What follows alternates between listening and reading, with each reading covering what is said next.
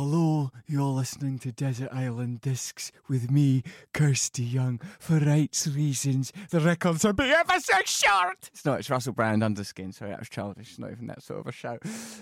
This show is sponsored by me and my rebrand tour. Tour dates that you should be coming to are Southampton on May the 2nd, Woking 3rd of May, Oxford 10th of May, Southport 23rd of May, Aylesbury 6th of June, Watford 7th of June, Skegness on the 15th of June. Go to russellbrand.com for your tickets. Also, if you like this show, please subscribe to it and review it on iTunes. 5-star reviews are very helpful. We are trying our best to educate you on Under the Skin. It's going to be a hell of an episode today. I hope you enjoy it. Thank you.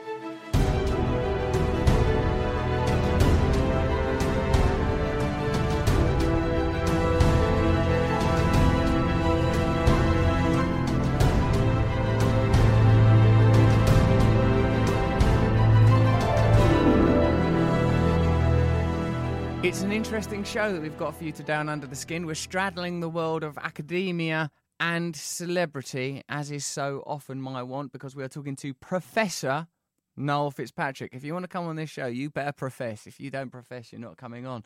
Noel Fitzpatrick is a world-class specialist neuro-orthopedic veterinary... Do you know what? I don't know how to say this word. Veterinary surgeon. Best known for his groundbreaking work in small animal practice. He has conceived and developed a number of world-first initiatives for the animals he treats, such as synthetic cartilage transplant and spinal disc replacement. His practice, Fitzpatrick Referrals in Surrey, is a last chance saloon for pets whose broken bones cannot be treated at a standard vet. It was a filming location of the BBC documentary The Bionic Vet and the Channel 4 series The Supervet. More than that, Noel has got some interesting views on the role of Big Pharma in not only animal medicine but in the treatment of human beings and in a range of subjects, notably oncology. So whether you regard him as a professor of animal medicine and surgery or just a super vet, it's time to get under the skin with somebody who literally does get under the skin because he's a surgeon. Noel Fitzpatrick. Noel, thanks for coming in. How did you travel to the studio? It's a pleasure to be here. I actually was trying to get the train and a brilliant thing happened, which is an absolute example of mankind. So I went to the train station in Guildford, got my little ticket, went through the gates, and there's 6 guys in yellow outfits the other side. Sorry, mate, there's no trains. And I'm like, guys, why are you not the other side where all the people are buying the tickets to get the trains that don't exist? And they're bureaucracy. They're like, oh. And then there was another big queue of people looking for refunds. And I thought to myself, this is a little microcosm of me coming to see Russell today. So I was thwarted in my voyage to get a train and then had to drive in and get a cab because I then couldn't find my way. But I'm here and it's all good. You're a workaholic, and I think even that initial anecdote reveals how you see yourself and feel yourself to be a man working at against an edifice of bureaucracy. Now, how in your world of like your TV's Supervet, you're like, since I've gotten to know you, I've discovered how beloved you are of many people. Like no one's going to be more beloved of someone than someone who saves their pets. And I sort of want to know how this sort of transposes into this sort of odd, edgy rock star component of your identity when in fact you are a professor of veterinary surgery. How does that intersect? Because to become a professor of veterinary surgery is never a word I'm confident saying. Isn't that like, how long in academia, how long in school do you have to spend to get that title?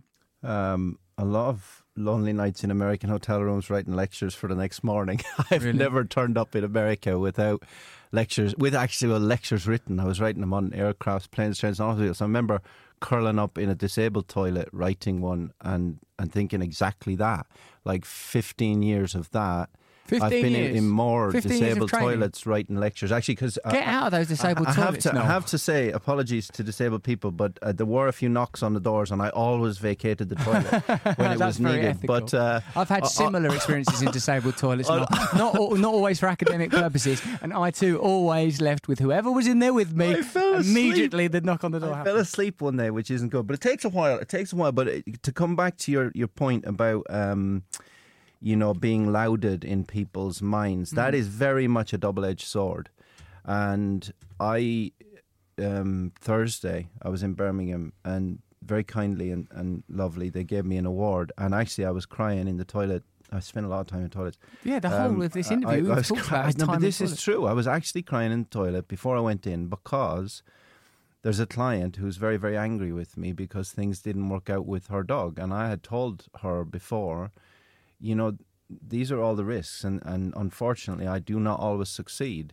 And we try very, very hard in the television show to show failure. And I've had long discussions with Channel 4 because ultimately a broadcaster has a moral responsibility as well as a legal responsibility as well as a entertainment responsibility to bring stuff into people's houses at 8 p.m. that isn't going to really upset them too much.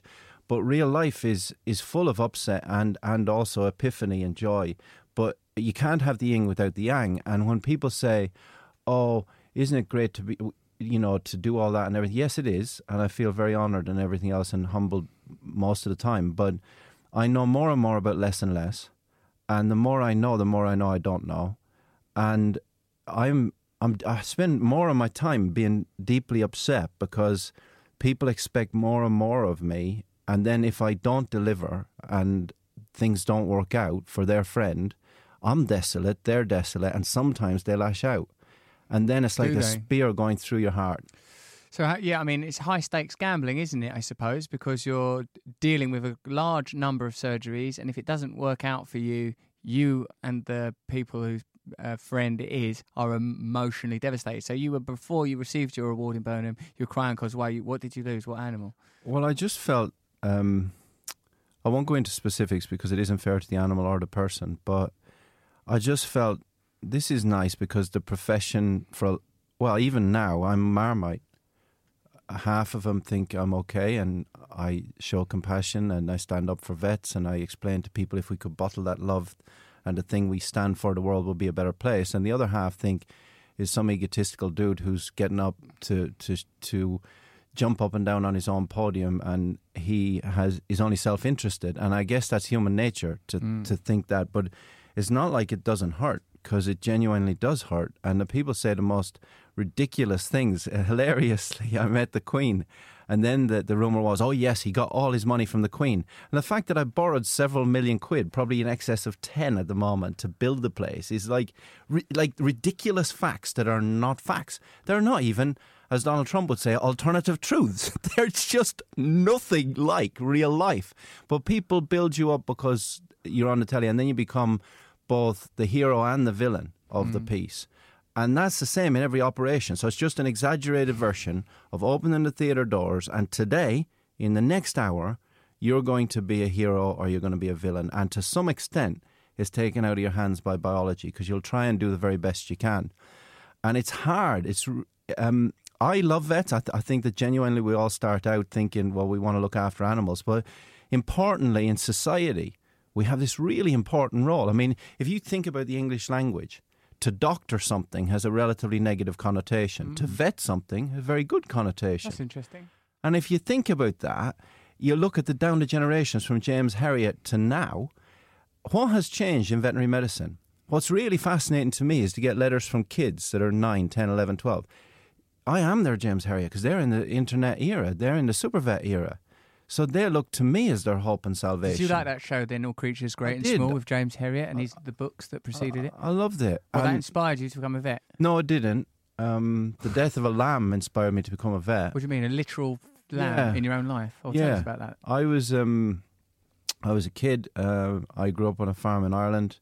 It's a very cold farmhouse. It was almost warmer outside than in on a frosty night. And you wake... You've got to keep that cold and shut the door. You'll warm the place up. Well, if your leg fell out of bed, you'd think you had gangrene in the morning. It was that cold. But anyway, it was a freezing night like that. And I used to do the late shift. So I'm a real night owl. I'm at my best, I think, around midnight. Or maybe 2 a.m. even. But my job was to look after the sheep till 3 a.m. And Dad would get up at 5 a.m. and then he'd look after the sheep. And I went out and a sheep was having a lamb and it fell down in the drain and couldn't have the lamb. And then I put in my hand to take out one lamb and the leg was down. I was pretty good at lambing sheep. And I pushed that lamb back in, pulled it out, but it was dead. And the sheep couldn't get up the bank. And of course, I was small and weak and just a child. I was 10 or 11, 10, I think. And I could feel another lamb in there. And finally I got that lamb out under the water surface and dragged it up the bank, and eventually the sheep got up the bank. And then I'm walking up the field, and I can see it like it was yesterday.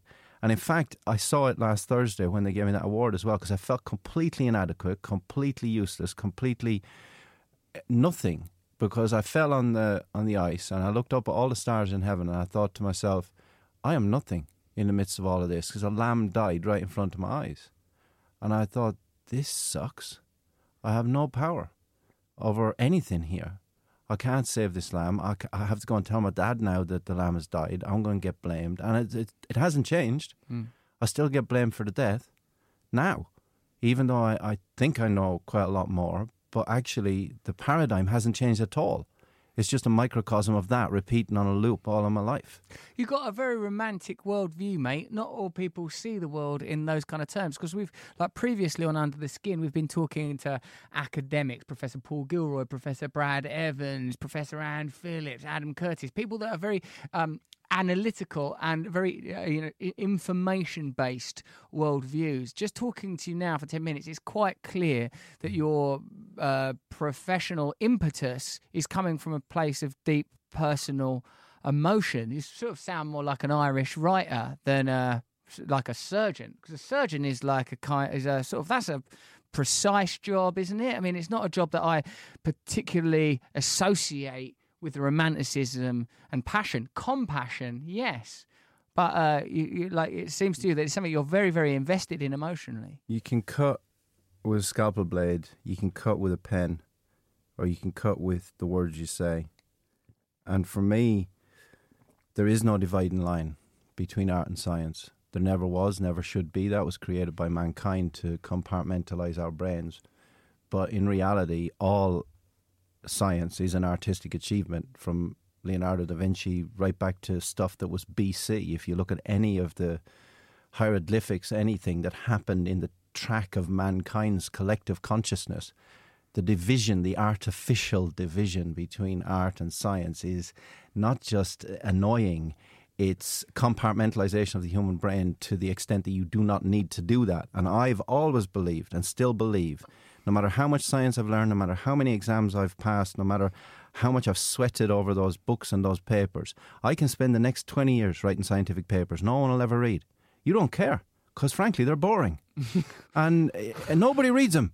So I'm not going to change anything in my lifetime. And sure, you can't drive a Ferrari without an engine. You have to publish the science. You have to have the evidence. You have to have the ethics. You have to have the efficacy. You have to prove it. But there's no point in proving it if no one knows you've proved it. And that is the whole raison d'etre of coming and talking to you, of being on television at all, because unless you get a platform where people are forced to think for a moment that maybe we're quite selfish, maybe we should look at the love that someone has for a dog and the love that someone has for a child in the same breath. Maybe we should look at the love that someone has for the stars in the sky or a movie in the same breath as just love. And let's look at that for a minute rather than just being up your own arse and talking about science. I suppose, though, Noel, that the science is, and I speak to you as a person who knows very little about it, is founded in empiricism, in double-blind tests, in this we can prove, whereas art is a continual, while both science and art are in negotiation with the unknown, science has an obligation towards empiricism to say we can do this again and again, and we can do this because of this. Now, and art, I think, is like a continuing interpretation of the unknowable, a continuing interpretation and negotiation with essence, whereas science is about, well, this is how I can replace a dog's hip successfully. I've done it before, I've done it again. Oh, this one flutes downwards, so I'm going to have to use concrete. This one's like this, so I can use steel. These are like empirical and practical ideas. If you're dealing with, now I know there's some science in the Sistine Chapel ceiling or in a Mozart symphony, because there are patterns and there are things that can be empirically proved. So I understand, I suppose, where you say it's a crossover because it is a negotiation with the unknown. But you seem to be kind of frustrated almost by the pragmatism and materialism of science. Why is that? You said two very important words, essence and unknown. The essence of either art or science is the birth of an idea. It's the birth of innovation through frustration. It's the birth of a will to create a different world and to prove the efficacy, the evidence, and in my case, the ethics of the approach.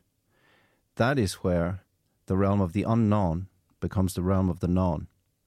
Currently, I exist in a world which is somewhere between unknown and known, because change is going to happen anyway. The computer games industry has changed dramatically in the last 10 years. Radio stations have changed dramatically in the last 10 years. Everything is moving on, and yet a lot of the techniques and the principles behind human and animal medicine have stayed the same for ages. You look at the last 20 years of cancer drug development in dogs, to take a small example.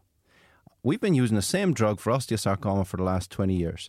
What is osteosarcoma? It's a bone cancer, which, by the way, shares 265 genes, at least, with humans. In fact, statistically, if you have a 14-year-old child and a Labrador or a Great Dane or a Rottweiler with bone cancer, you are more likely to find similarities between the dog and that child than between that child and another child based on the cell type, the phenotype of that particular cell. And in fact, if you took that cell and looked at it under a microscope, a pathologist would have great difficulty telling whether it came from a dog or a human, because the phenotype and the genotype of many kinds of cancer are remarkably similar between dogs and humans. And here we delve into the realm of the known versus the unknown. So what is my job?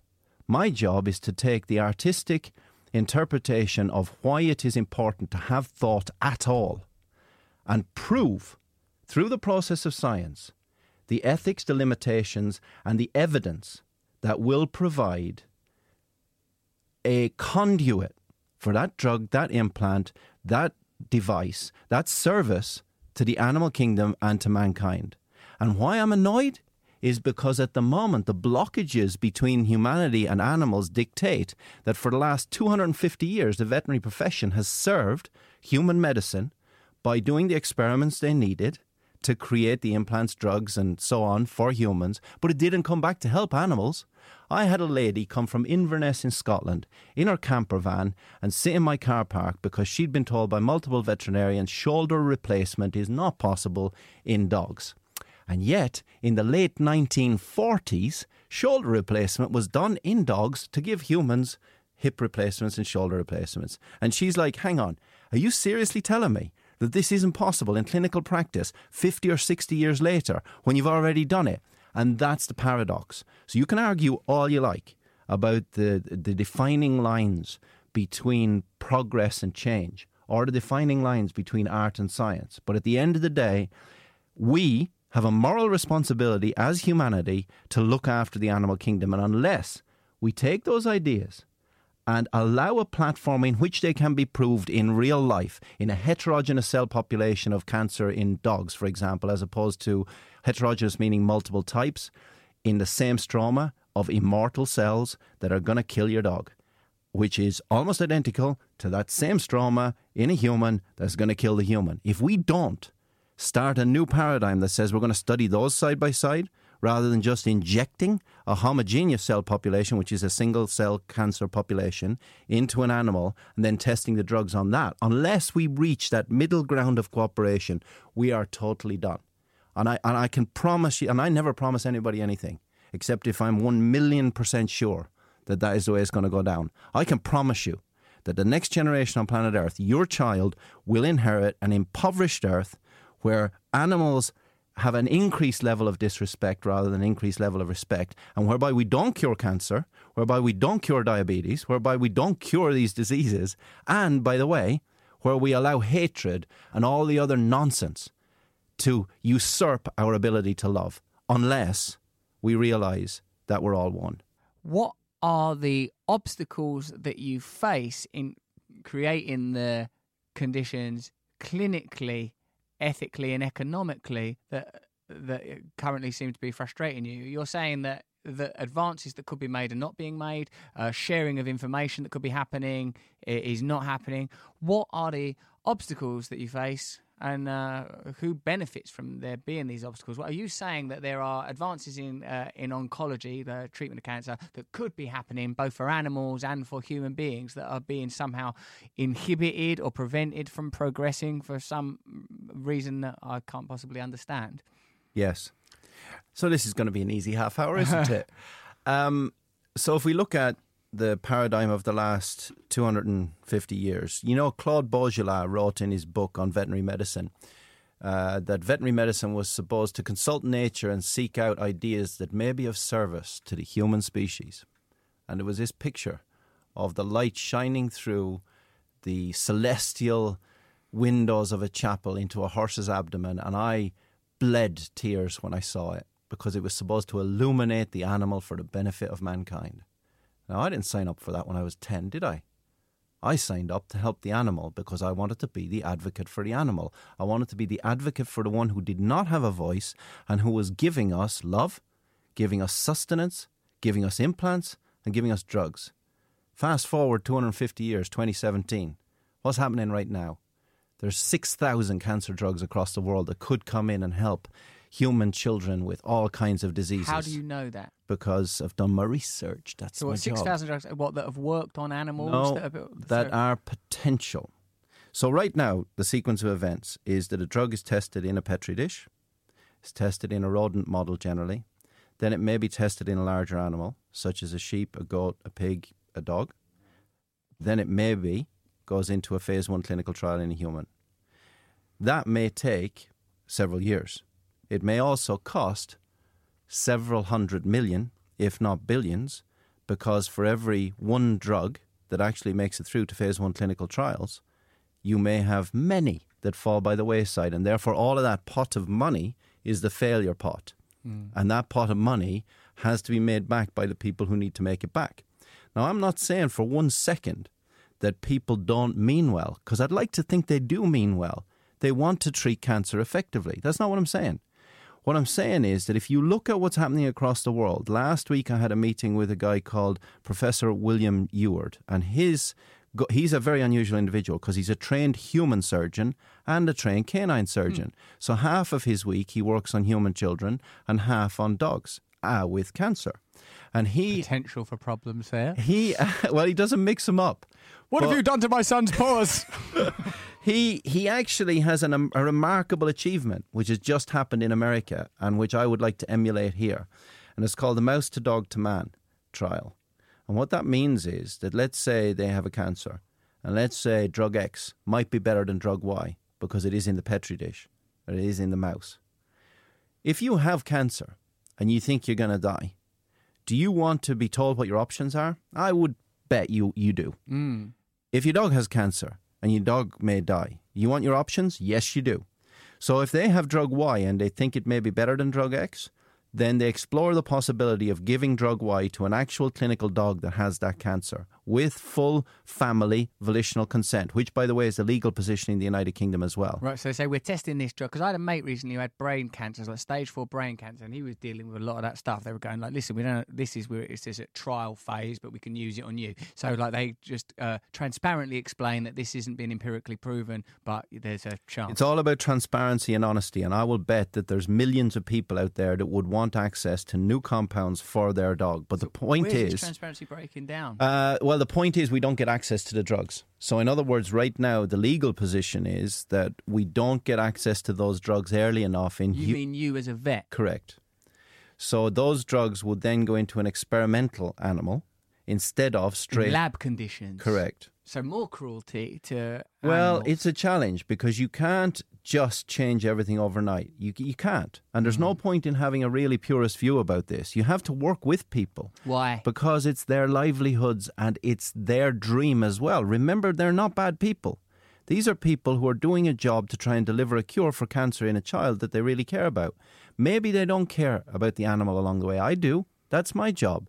So my job is to sit down and be a rational human being and sit down with them and say, look, the science would dictate that I could give you your scheduling and your toxicity data in 100 dogs over 2 years with full family compliance and full volitional transparency, and I can give you the data you need. Do you want to work with me? Oh, and by the way, I might save you 20 million along the way. So what's the problem? Is it 100 dogs over 2 years not quick enough? What's the obstacle? Yes, that's one issue.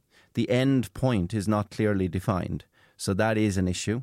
A second issue is money, because you're going to have, say, 30 dogs in a clinical trial as opposed to dogs that are in an uncontrolled environment in people's houses. What they're feeding them and all that. So it's less controlled. I once took part in a clinical trial for a gastric drug. You know, they would like pay you £100 a night. It's when I was younger. I was like maybe 20, and they did it at the Royal Free Hospital. My girlfriend was a trainee doctor, and the last year of her training, I was crazy about her. She was fantastic.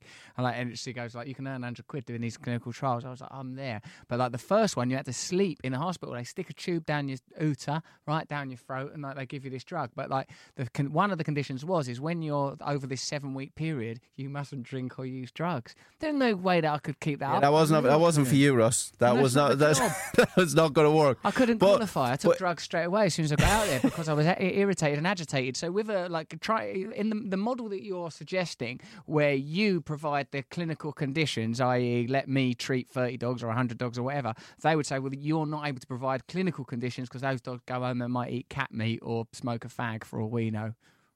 That's the issue to some extent, but I would say there is a middle ground, and already it's been proven in America that that's valid. And therefore, I think that we really do need to look at this because society increasingly doesn't want repetition of the same thing. They see on the Supervet me putting in a limb amputation prosthesis in a dog that has no feet. So I put in an implant and the bone and the skin grows into it. And they're like, well, I have a friend who has no leg. Why doesn't he have that? And instead, we're not working together. So why don't human beings? Because we don't have the regulatory framework with MHRA, FDA, and tell us what these things are. So MHRA is the governing body in the United Kingdom that control the release of drugs and implants, and they do a brilliant job. And by the way, you'll note very carefully that I am absolutely adamant that I will not alienate anybody. I want to work with them. I don't want to work against anybody. I want to work with them to get a better world. So these people do a great job at making sure your drug or your implant for you or your child or your missus is safe. That's their job. So if it's safe, you're going to want to give it to your family, right? You don't want it not to be safe. So my job is to augur a better paradigm whereby I get it into the animal and make it safe and effective for them as well. And remember, the animals that I'm treating have very few options. They may be going to die of cancer, or they may be going to have both legs chopped off. So well, they're not going to do very well. We can give them this new drug. So, like, in my limited experience, and this is me just taking a punt from knowledge gleaned in other fields, that when you encounter an obstacle such as the one that you're describing, an inability for people to do what seems expedient and efficient, the obstacle is normally a concealed economic motive. Now, like, again, not particularly in your field, but more broadly, my understanding of big agencies such as like the FDA in the United States, these are like big, and I know you're being careful and you're in a different position to me, but these are big inhibitive agencies that's primary interest is to protect the people that fund them, that are usually big pharma corporations that have got a vested interest in certain types of drugs being used for certain functions. I'm going to stop you right there because I'm going to have to disagree. And the reason I'm going to have to disagree is that, with total respect, is a blighted view from a cynic's point of view. Is it? And I'm just going to be directly confrontational with you, because you can't be cynical when it comes to saving life. You can't be cynical when it comes to universal love for all creatures. It's sceptical and it's practical. And like how are these agencies set up, Noel? How do these agencies operate? Who do they work for? What are their objectives? What are their intentions? You might be out there wanting to save animals, but is the FDA or all these agencies? Yes, they are. They genuinely want to save animal life and save human life. And bear in mind that they're answerable to authorities that require them by law to make sure that safety and efficacy for all drugs and implants is paramount. I am a bit cynical, actually. I'm realising this now because I immediately think, who funds that agency? Of course you do. Who funds those regulatory bodies? Because in the past, I guess I've just seen in a general way. Now, you're a proper academic, you're a proper educated man. I'm not saying you haven't overcome many, many struggles. I'm not suggesting that that's not where I'm coming from. What I'm saying is that I've just heard time and time again, and the regulatory body was funded by Nestle, and it was, of course, Smith and Klein that fund the thing. That's, you know what I mean? So it's like, I'm just used to that. And when you talk about the bureaucracy of the 7 guys in yellow jackets on the wrong side of the barrier when you get to the train station, paradigmatically, what that sounds like to me is the way that the systems are regulated, the way of flow of human traffic or the flow of information is regulated is typically defined by someone that's at the top of some pyramid of power and money that have natural, understandable resistance to change because things are working out just fine as they are now. Thank you. I love the way you pontificate for like a half an hour on the basis of an entirely maligned argument. And made it up. And I love it because you're so polarizing. Can you imagine if I was to adopt your polarized view of the world and not look for some kind of equitable humanity among all that? Do you really think I would get change if I didn't say to the people in the regulatory agencies, you know what, Mary, you know what, Fred, I actually do genuinely believe you're good people. I genuinely do. And by the way, Mary and Fred might have a dog. So they might be the very people I want to speak to. Remember that for more than 200 years, the job of associations and organisations is to keep us safe. So there's no point in saying, hang on, mister, you've got a vested interest in the status quo. You might not. That's not for you and me to judge, because I'm trying to augur change. So my job is to go in and say, you know what, ma'am, you know what, mister, I get it. I know what your job is. Let me help you to do your job better so I can do my job better. And if I can take this drug or take this implant, so take limb amputation prostheses. If I've been done them for 10 years, we did our first one 10 years ago, I've offered for free to give all that information and all my intellectual property for free, because I don't want a penny for it. And by the way, I want to die cost neutral. I want to die with no pounds, because everything I have is left to the Humanimal Trust, which is a charity I founded. So I don't care. So I'm saying all I want to do is change things for the better. And at the end of the day, what do I need for myself? A cider under a chestnut tree, maybe a house and a car will be good to get around. But apart from that, I'm good, thanks. I'll always have a sick dog that I can put a couple of matchsticks on and mend its leg. So I will give you this for free. Do you want to come to the table? And there it becomes interesting. How are Fred and Mary responding to this? Fred and Mary at the moment are not listening. Right, because I'll tell you why. No, Illuminati. no, They're all tied. No, Russ, take the amphetamines from behind your ear and calm down for 2 seconds, because if Fred and Mary are listening to this, what I want them to do is actually open the door and listen to the few million people that are watching the Supervet and pressing replay in front of their vet or their doctor and saying, hang on a minute, whoa, this dude's been doing this for 10 years. Why do you need to kill, say, 100 animals to know what he already knows? Now, that's dumb. So Fred and Mary have to face the reality that there's no point in killing those 100 dogs to know what I already know. I'll give you what I already know for free, and let's start there, shall we? So why are Fred and Mary not cooperating if these are these benevolent, non-corrupt agencies? There's not enough knowledge. In your 10 years, there's not enough knowledge. Or there's not enough knowledge within the agencies that you need to negotiate with to open up this blockage around the flow of knowledge. Correct. Around pharma and stuff. There's not enough knowledge and will to make it happen. Why? Because if you've done something the same way... So take the guys at the train station this morning, right? So they're standing at the train station. They've been told to stand the other side of the... I mean, it made no sense to me whatsoever, because if they'd been out the front of the station, I wouldn't have bought the £26.50 ticket, would I? No. So there's an economic interest in them standing there. But I didn't know what that barrier was, but that's their job. That's what they've done. So there's thousands of people. That's their job. And I'm here to say no. Hang on a moment. There is a better way. And if we sit down around that table and if we truly become a little bit less self-interested, a little bit less selfish as humanity, then we might get some traction for change. And you're not going to do that by alienating everybody. I agree with you that generally speaking, if we want progress, that we cannot be antagonistic, but we can't also, Noel, be complicit in people's duplicity. Like that, you know that the reason those guys are that side of the barrier is because Virgin Trains or whatever trains it is will benefit from getting the 26 quid on that side. Actually, no, I don't think it was that. I think it was just lack of organisation. Lack of organisation, because there's no incentive and there's no imperative, because capitalism is based on... Whoa. Now, you're saying... I'm going to hit you over the head with this one. So you're saying that capitalism is the driver because you're intrinsically biased, and therefore that defeats your original argument that science is supposed to be based on evidence, truth and fact, insofar as we know it. Now, truth in 2017 is different than truth in 207 AD. Is different in truth to 2018. Yes, objective so my truth point is that right. if you become polarised like that and grab onto that anger and that hatred, it's never going to resolve anything. I would respectfully submit to anybody, you or anyone listening to this, we are simply opening a door and saying, here we go, I want a solution for this dog who is the friend of Fred and this dog who is the friend of Mary, and those people actually do give a damn. And they are the people I'm talking to. And I am determined in my lifetime, and I reckon at the rate I'm going, maybe another 2 years and I might die. But in my lifetime... Don't be grandiose.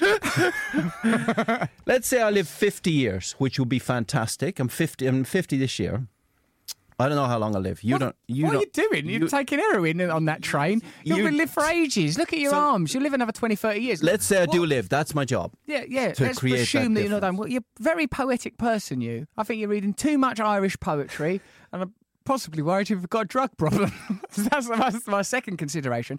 Now, look, I think actually probably you and I are coming from the same place. So I agree that there's no point entering a table of negotiation with these agencies that regulate drugs if your intention is to get these drugs into veterinary practice so that you can treat more animals and that there is a benefit to humanity down the line. In fact, all these imaginary divisions should be dissolved, and we should be... Actually, it's not a romantic view, it's a practical view. The maximum amount of help possible, be as useful as possible. The only area where we appear to be differing is that you, I suppose, because you are part of the veterinary world and you can't explicitly say these agencies have a vested interest in restricting that kind of progress because they're economically invested. No, I don't think it's like conspiracy stuff. I don't think so. That's not the particular drum I'm banging. All I'm saying is that if you have an economic system that psychopathically prioritises profit above all else, you will see consequences everywhere. You see it in Hollywood. You see it in football. You see it in veterinary practice. Why are West Ham in that stadium? Why remake Beauty and the Beast? Why not let those drugs be tested on the animals that you're testing on? Yeah, money. Ross, I'm going to bring you into my consulting room and give you a little therapy. Thank you. Psychopathic is could I have some of those drugs, please? Don't need to test them. You'll notice if I treated your dog, you ain't getting any of those drugs, mate. So Noel did treat my dog Bear, gave him a wonderful hip replacement, even though, what was it, non-congenital hip dysplasia? Is that what my dog Bear had? it was developmental hip dysplasia, yeah. And you're the most useless family ever because you were useless at doing what I asked you to do. It's so hard to contain Bear. My girlfriend thinks you're a headmaster. She goes, don't tell Noel that we let Bear off the lead. I go, he's not in charge of our lives.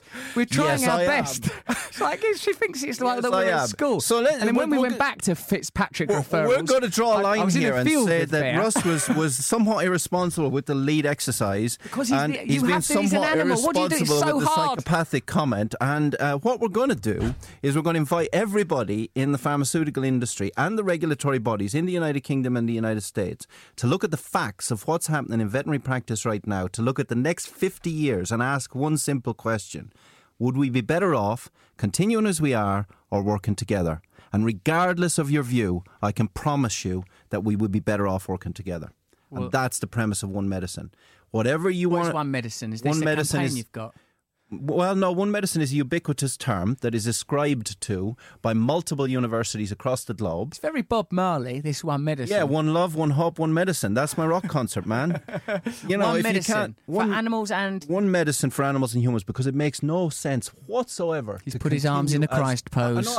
He's a Roman Catholic man from Ireland that's flung his arms open saying One Medicine. I'm just going to bring you around in a little bag, get with me, and every now and then when I need a jack-in-the-box to pop out, I'll just open it and you'll come out pontificate. I'll calm everything down and people think I'm great. You're not the calm one. You're not the calm one. One Medicine is the principle that if we're going to develop drugs and implants anyway for humans, which we are, why not work together with animals and give them a fair deal? So the whole premise is simply give animals a fair deal. There's no point in killing them to give us joint replacements and to limb amputation prostheses and drugs if I can do it on a dog that really needs it. Work with me and I'll give you the data you need, and I'll save a life to save a life. I won't take a life to save a life. So the Humanimal Trust, which... That's your foundation, the Humanimal Trust. Which is the foundation I've set up. Everything I have, everything I stand for, and my net worth, whenever I pass off this mortal coil, is left to that charity. Now, there's one simple goal. Human plus animal trusting each other. Humanimal Trust. Fairly straightforward. And I thought, well, why don't we just bottle, regardless of your race, colour, religion, creed, nationality, I don't care who you are. I actually don't care if you're a dog, a cat or a human. I care that you're sentient on planet... Well, actually, it could be debated there, Russ. You're sentient on planet Earth. You have feelings, needs and wants. It will be a useful progress of evolution for mankind. If you look in purely Darwinian terms, where we're going, would it be useful from a scientific point of view to work together? Yes. Would it be useful from a humanitarian point of view? What is the essence of what makes us human? The desire to actually look after each other and receive some love and have something to look forward to. Mankind needs three things: something to love, some kind of hope, something to look forward to. Some kind of sustenance, I guess, would be the fourth thing. But the reality is, when it boils down to it, you need bugger all, actually. All the other stuff's window dressing. So the point of one medicine, and there's a lot of hypocrisy out there that says, oh, we'll label this one health or we'll label this one medicine. Actually, it's an animal as a model for human disease. I say nay. I say no. I say, hang on, what's the animal getting out of that?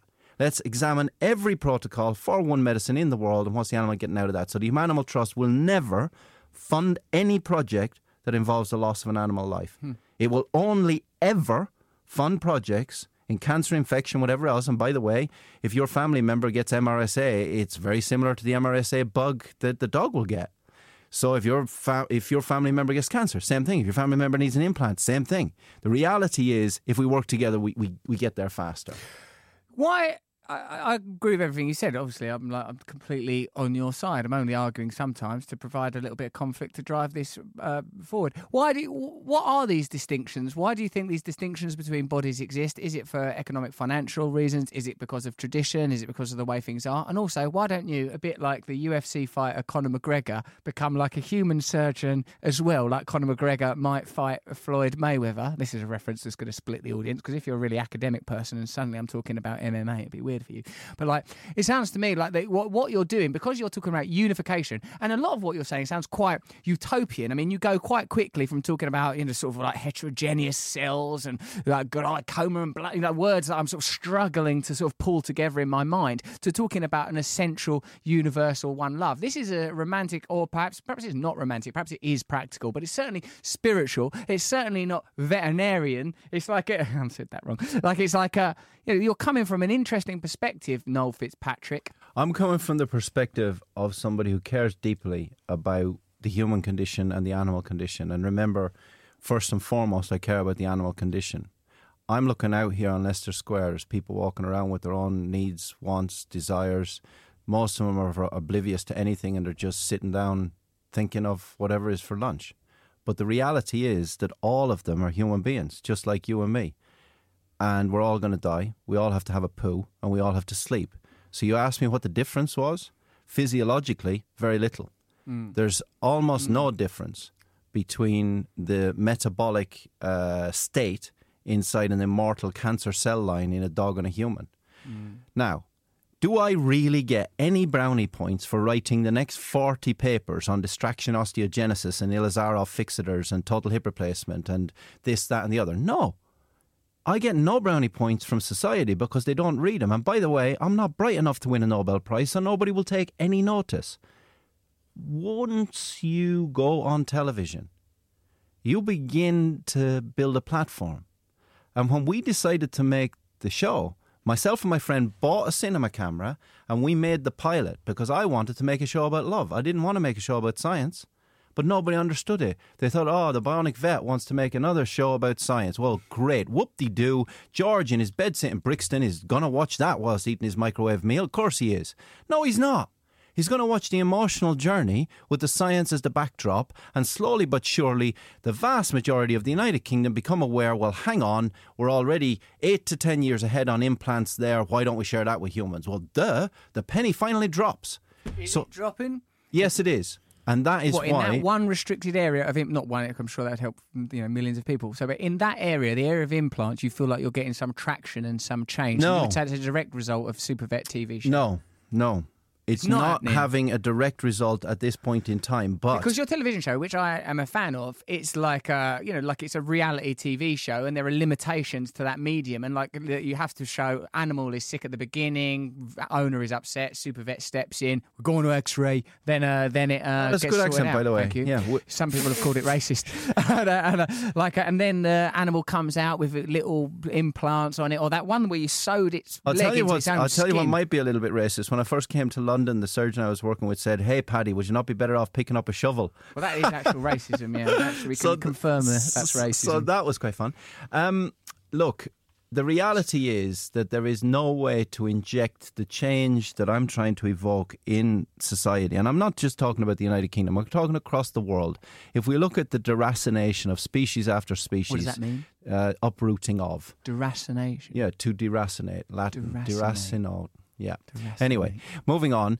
If we look at the obliteration of species after species, and if we look at the reduction in biodiversity globally, mankind will pay a price for that. Now, what I'm trying to do is simply reflect the microcosm of the relationship that exists between Henry and his dog Trevor, and reflect that on the world. People in your imagination have got weird names. Mary and Fred at that agency. Henry and Trevor the dog. They could swap names. They're all... Trevor is the dog in this particular metaphor.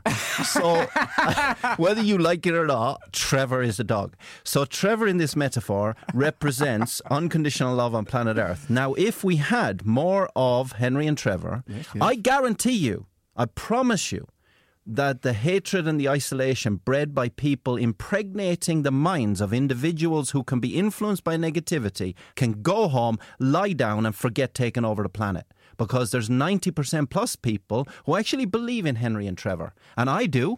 And that is my job. My job is to convert that love via music, via talking to you, via any form I can into the collective consciousness to try and make a difference. Well, I think that is a bold objective, and it's an objective that obviously I explicitly and have publicly not only agreed with, but espoused a couple of years ago. Now, what I have found is, like, even not working in an area that's incredibly ambitious, but at least limited, like, you know, we should have a greater flow of information between veterinary practice and human medicine, and if these new cancer drugs are coming out, 6,000 drugs that are held back, we should be entering into the clinical trial phase or finding new ways of testing these drugs. That's like a big ambition, because it challenges the status and the agenda of the powerful. Now, if you want to bloody well extrapolate that and say, if our primary objective and our defining characteristic as human beings is love, and all of the systems on this earth should be governed and judged according to that basis. No, that's some serious ambition, man. And you and it's an ambition that should be pursued,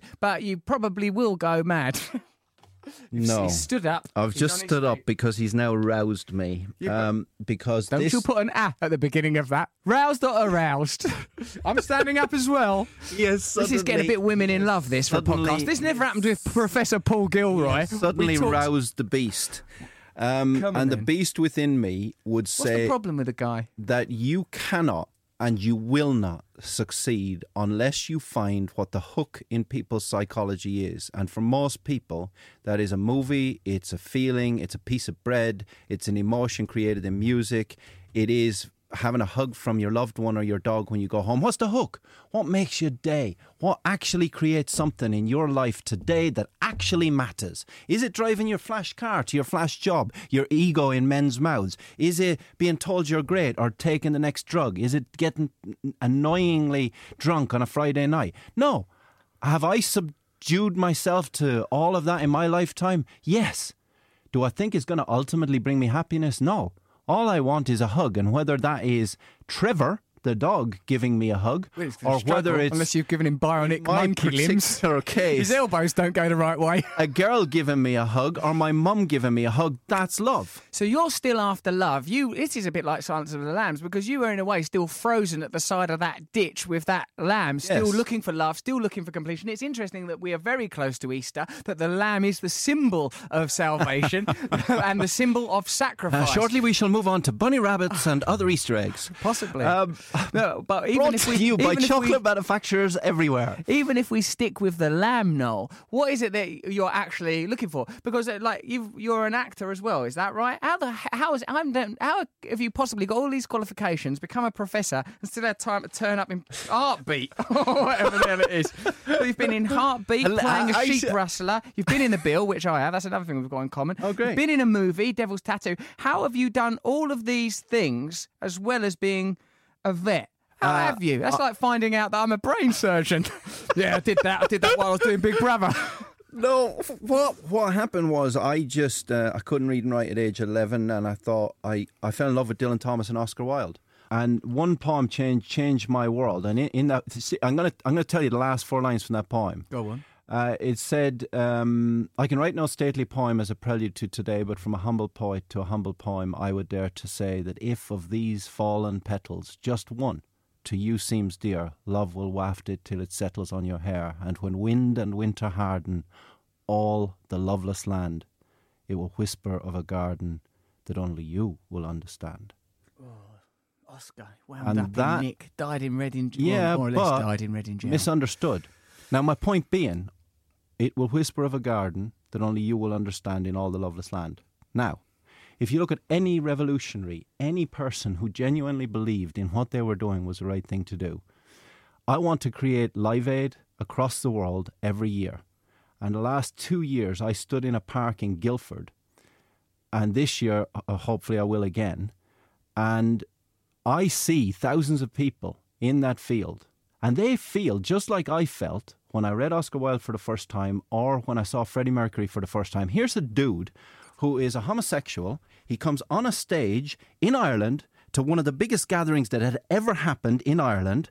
And he stands up in July 1986, I think it was, and he comes out in his white tracksuit with red stripes and holds a crown in the air and sings One Vision. And in that moment, I'm like, wow, now that's influencing people. Because in that moment, for 2.5 hours, he held those people in the palm of his hand. Now, these guys were drunken Irish guys, like me. I was a teenager. I knew nothing about nothing, but what I did know was that in that moment in time, he held me in his hand. Now, what do I do with Supervet? In 1 hour, in that week, I have an opportunity to hold you in my hand. Have you made a difference? I think you possibly have. Yes, it's made a difference but possibly even in the same terms as the example of Freddie Mercury. Now, all of us are impacted by powerful showmen and people that are excellent at exhibiting, but systemic change is a little more difficult to achieve. Systemic change will only come from the change of one molecule of thought. You can't do it blanket. You can't go out tomorrow into the high street. I also in think London it will come from focus, happen. mate. That's one of the things that I've empirically experienced. Like now I don't, want to apply the scalpel of cynicism to Live Aid, but some analysis of what subsequently happened with that money makes interesting and somewhat dispiriting reading, because these systems are very good at containing the kind of romanticism and the kind of ideas that you and I are discussing. And I think one of the things I do agree with is perhaps we ought to, with open and outstretched hands, reach out to Fred and Mary and the people with power in the industry of big pharma. But at some point you have to explain very clearly what the nature of the relationship between these powerful institutions, government and commerce are. And I also think, mate, that it might be important to maintain a degree of focus, because I think you're doing incredible work, and I don't think there is a limit to love. And I think that animals and the relationship between human beings and animals is a remnant emblem of paganism and our inherent understanding that these wordless creatures are a representative of essence. And where would that essence lie other than within? What is it when you love your dog? What is it when you love another person? Who is it you're relating to? Now, we began this talking about the distinction between art and science, and love is a very difficult thing to distill. Love is a very difficult thing to legislate. Science is something that people can go, I can do this, I can do that. And I think that this, it seems, that does seem to be the language that we're speaking. Focus. You talked to me about focus. Let's pronounce that carefully, because I don't want to focus as much as you might have done. Be careful. So, One Live is a music festival which is on the 9th of July in Stoke Park in Guildford, and I make an unashamed advertisement for it, because I genuinely believe that in that field the essence of why we're humanity at all resonates. And it's the coming together of people who care about animals and care about life in humans as well. And it's the coming together of movement. And you say, where does the money go? Every single penny that ever exists from that event. Where does it come from?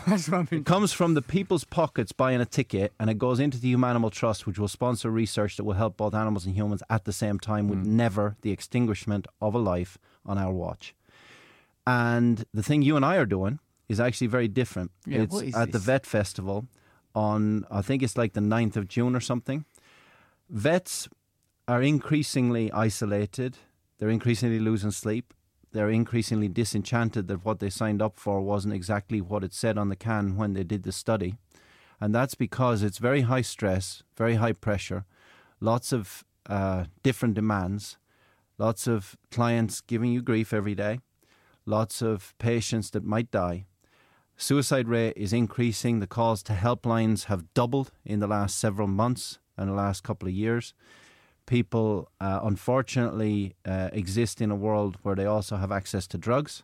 And Do you think this is a big problem within your industry? Well, mental health and drug use. Mental health is a big problem, and that is what you and I are going to do. What about, I'm not being facetious now, back to a more personal level. Yeah. Like, what is it stressful for you? You're dealing with a lot of love. You're dealing with, like, on a daily basis, you're rolling the dice on the heartbreak of other people. How has that affected you, mate? It's messed me up a bit. Has it? So what are you doing? What are you doing for yourself on a personal level to remain? All this evident philanthropy and altruism is, like, obviously very, very powerful. But what are you doing? Like, you're clearly a workaholic. You sleep in your bloody surgery, don't you? Most of the time, yeah. You're like some sort of mad Morrissey vet. You even look a bit like Morrissey. And I agree with this thing, that the whole attitude of looking at animals as something that's secondary and something that we can exploit, that's something that, like, I've been thinking a lot lately because of Simon Amstel made a brilliant film about veganism, and I found very affecting. Talking to you and your evident passion and your willingness to transcend all of these boundaries. I completely agree with you. I don't disagree with anything you've said. I agree with absolutely all of it. But one of the things that interests me about you, because of my own personal experience, is that, when people say, are you a well-intended, well-meaning crusader and revolutionary trying to fight a good fight, or are you an egomaniac? The answer in my case is I'm both. I'm both of those things. I'm a blazing, raving egomaniac, but I'm working very, very hard on the egomania so that I can be of some use. And it's going to be, like, for me, I think, a sort of a long and difficult journey. Now, like, I've had obviously publicised challenges around drugs and sex and anything that I can use to make myself feel better and life worth That's living. what you and I are going to talk about in front of a pile of vets, and we're going to actually try and make a difference. Sit in rows. Don't pile them up. No. But they have the same problems too. So you ask me about me. Go on. Of course, I am interested. of course, you have mental health issues and you feel lonely and sad, and actually, I'll probably go as far as to say suicidal. That's a very strong word to say. Do you sometimes feel suicidal? You're doing all this good, you've got all this passion. That's not now. Good. But in the past, that is something that has been part of my life. Yeah. And the problem for me is that you need an ego, a huge ego, to go into theatre and believe you're going to win. Do you, mate? Every surgeon has a huge ego. Do they? That's a general Absolutely. thing. I think so. Because you're going up against, I think so. Death or up against the biological odds, and often they're stacked against you, and you are determined to bend biology to your will. And remember, biology has a mind of its own. So in your waiting room just now, I had 5 different exchanges with animals who are having trouble at the practice that I'm going to go back to. And they are doing stuff that I didn't predict they were going to do. I'm always at the mercy. Negative? Some negative, some... Well, yeah, negative. Yeah, and then have to now, like, I've got to do another surgery, another course of action. Yeah, or change drugs or whatever. And people need to realise that I don't have the solution to all problems. I'm just a leprechaun trying to do his best. That's it. I'm just a human being. I have feelings too. And every time I hold your hand and try and do the right thing, you need to understand, I think, that I am human. And all my colleagues, there's 240 plus people at the practice, and they all have their own needs and wants. And if I'm a grumpy bear, that's not in their best interest. So what I do is I go to a rock concert and I basically just go mental for 2 hours, and that gets it out of my system. I went to a Lord in Atlantis a couple of weeks ago, and that was the best thing I did for ages, because I would basically just go to Reading Festival, lie in a field, listen to some bands, and that would be my therapy, because I escape into that music and it removes me from the shackles of my own constant self-analysis. Do you think that's sufficient and structured enough? I mean, if this was a patient of yours, presumably one that had language, would you say that was a sufficient... No, I don't. Is it? It needs to be more structured. Yeah, and I've had that too. I've had that too. Good. I've had the psychological help and everything else, but at the end of the day, it comes down to a choice. I don't have to do what I do. It'd be easier for me just to go in and cut a few cruciate operations, stick a scope in some elbows and sort them out and go home. I would. But that's not why I'm on Earth. And at the end of the day, although that would definitely help animals, and I did that for several years, and thank God I did help some animals. But at the end of the day, I'm here for a very specific reason, and it's not just to pump my own ego, other than going into theatre and having the ego that thinks I'm going to win. But I don't have any clue, to be honest, about what to do to make this happen, except to know that every single thing I do, including getting on a delayed taxi to come here to see you today, actually might make a difference. So I have to go with my gut, suffer the consequences.